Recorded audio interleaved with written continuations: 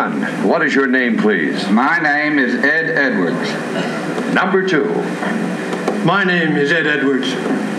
Number three. My name is Ed Edwards. And here is the extraordinary story of Ed Edwards. I think you'll find it profitable. It says, I, Ed Edwards, was once on the FBI's list of the 10 most wanted criminals in America. Now I am a respected citizen in my community. Here's the story of my dramatic turnabout. As a young boy, I felt that the only way I could gain any recognition was to steal. Eventually, I committed armed robberies, impersonated a federal officer, and was sought for questioning about a double murder. I spent time in the federal penitentiaries in Leavenworth and Lewisburg. It was at the latter prison that I started vocational training and very slowly began to realize that I could still be somebody and return to my rightful and legal place in society. There is a tremendous need for communication between parents and their children. I stress this point in my book, which is titled Metamorphosis of a Criminal, signed Ed Edwards.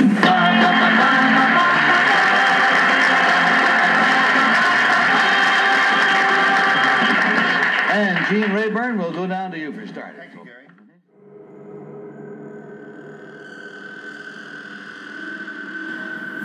If you are new to true crime, you probably suffer from the idealized sense of justice. Don't worry, I did too. What I mean is, growing up, my conceptual reality was that if you do something wrong, you'll go to jail. Simple as that. Now that I'm older, my glasses aren't as rosy. See, justice is always blocked by technicalities.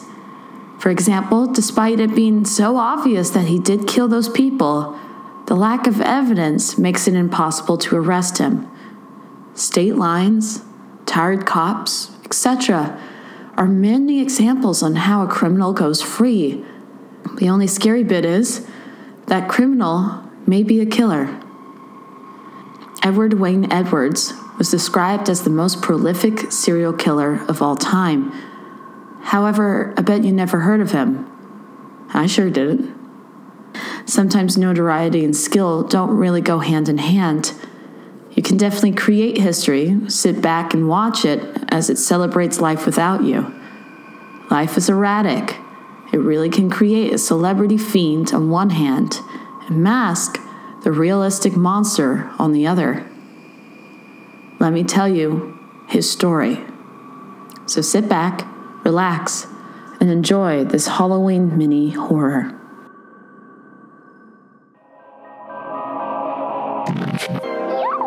Hello? Welcome. This is Friends of the Two Cities. Oh, I'm so excited.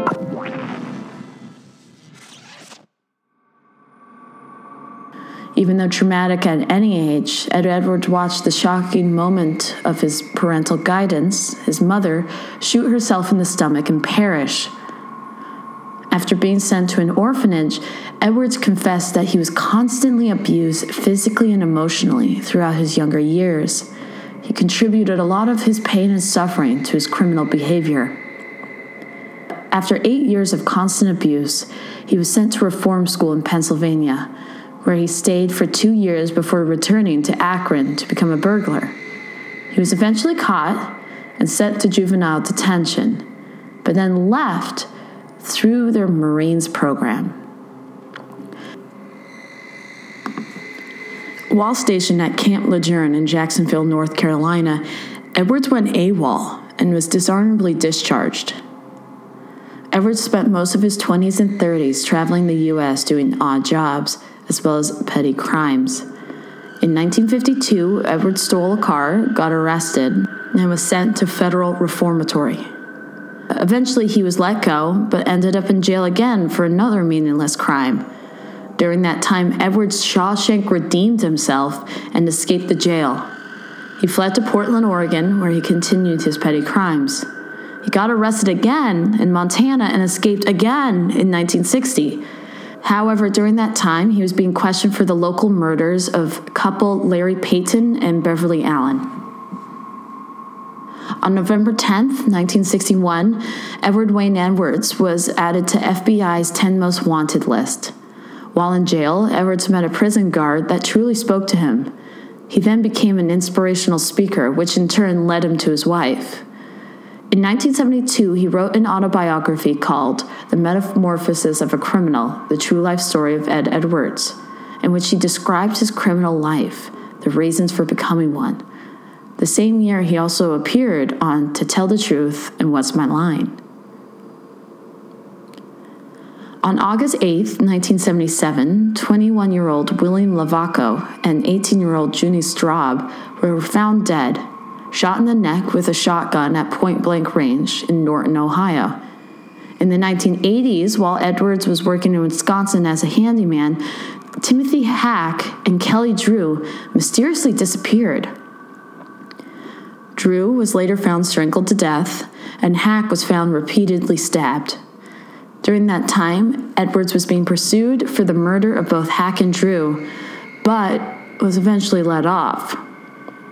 In 1996, Edwards murdered his 25-year-old foster son, Danny Boy Edwards, for the $250,000 life insurance placed under his name.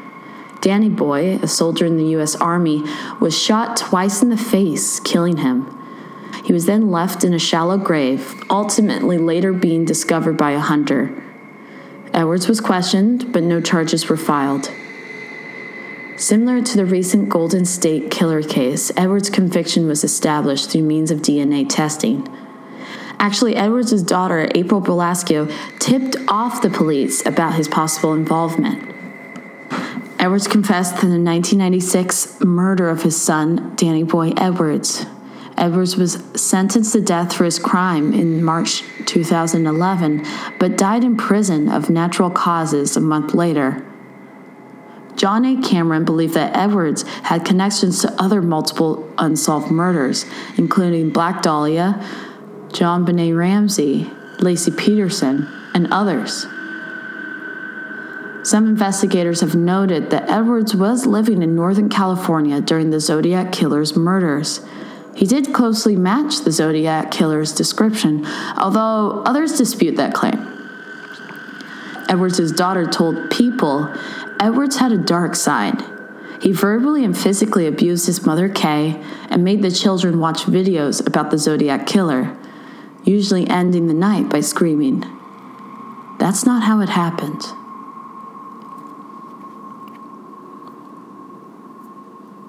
Stay tuned for our Halloween serial killer horror of Minis.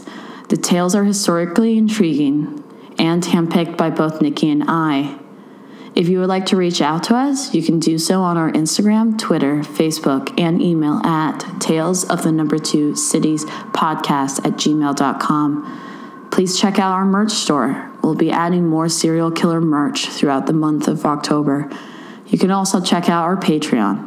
I produce mini episodes on California urban legends that you could purchase for a one-time fee of $5. And as always, thank you so much for listening.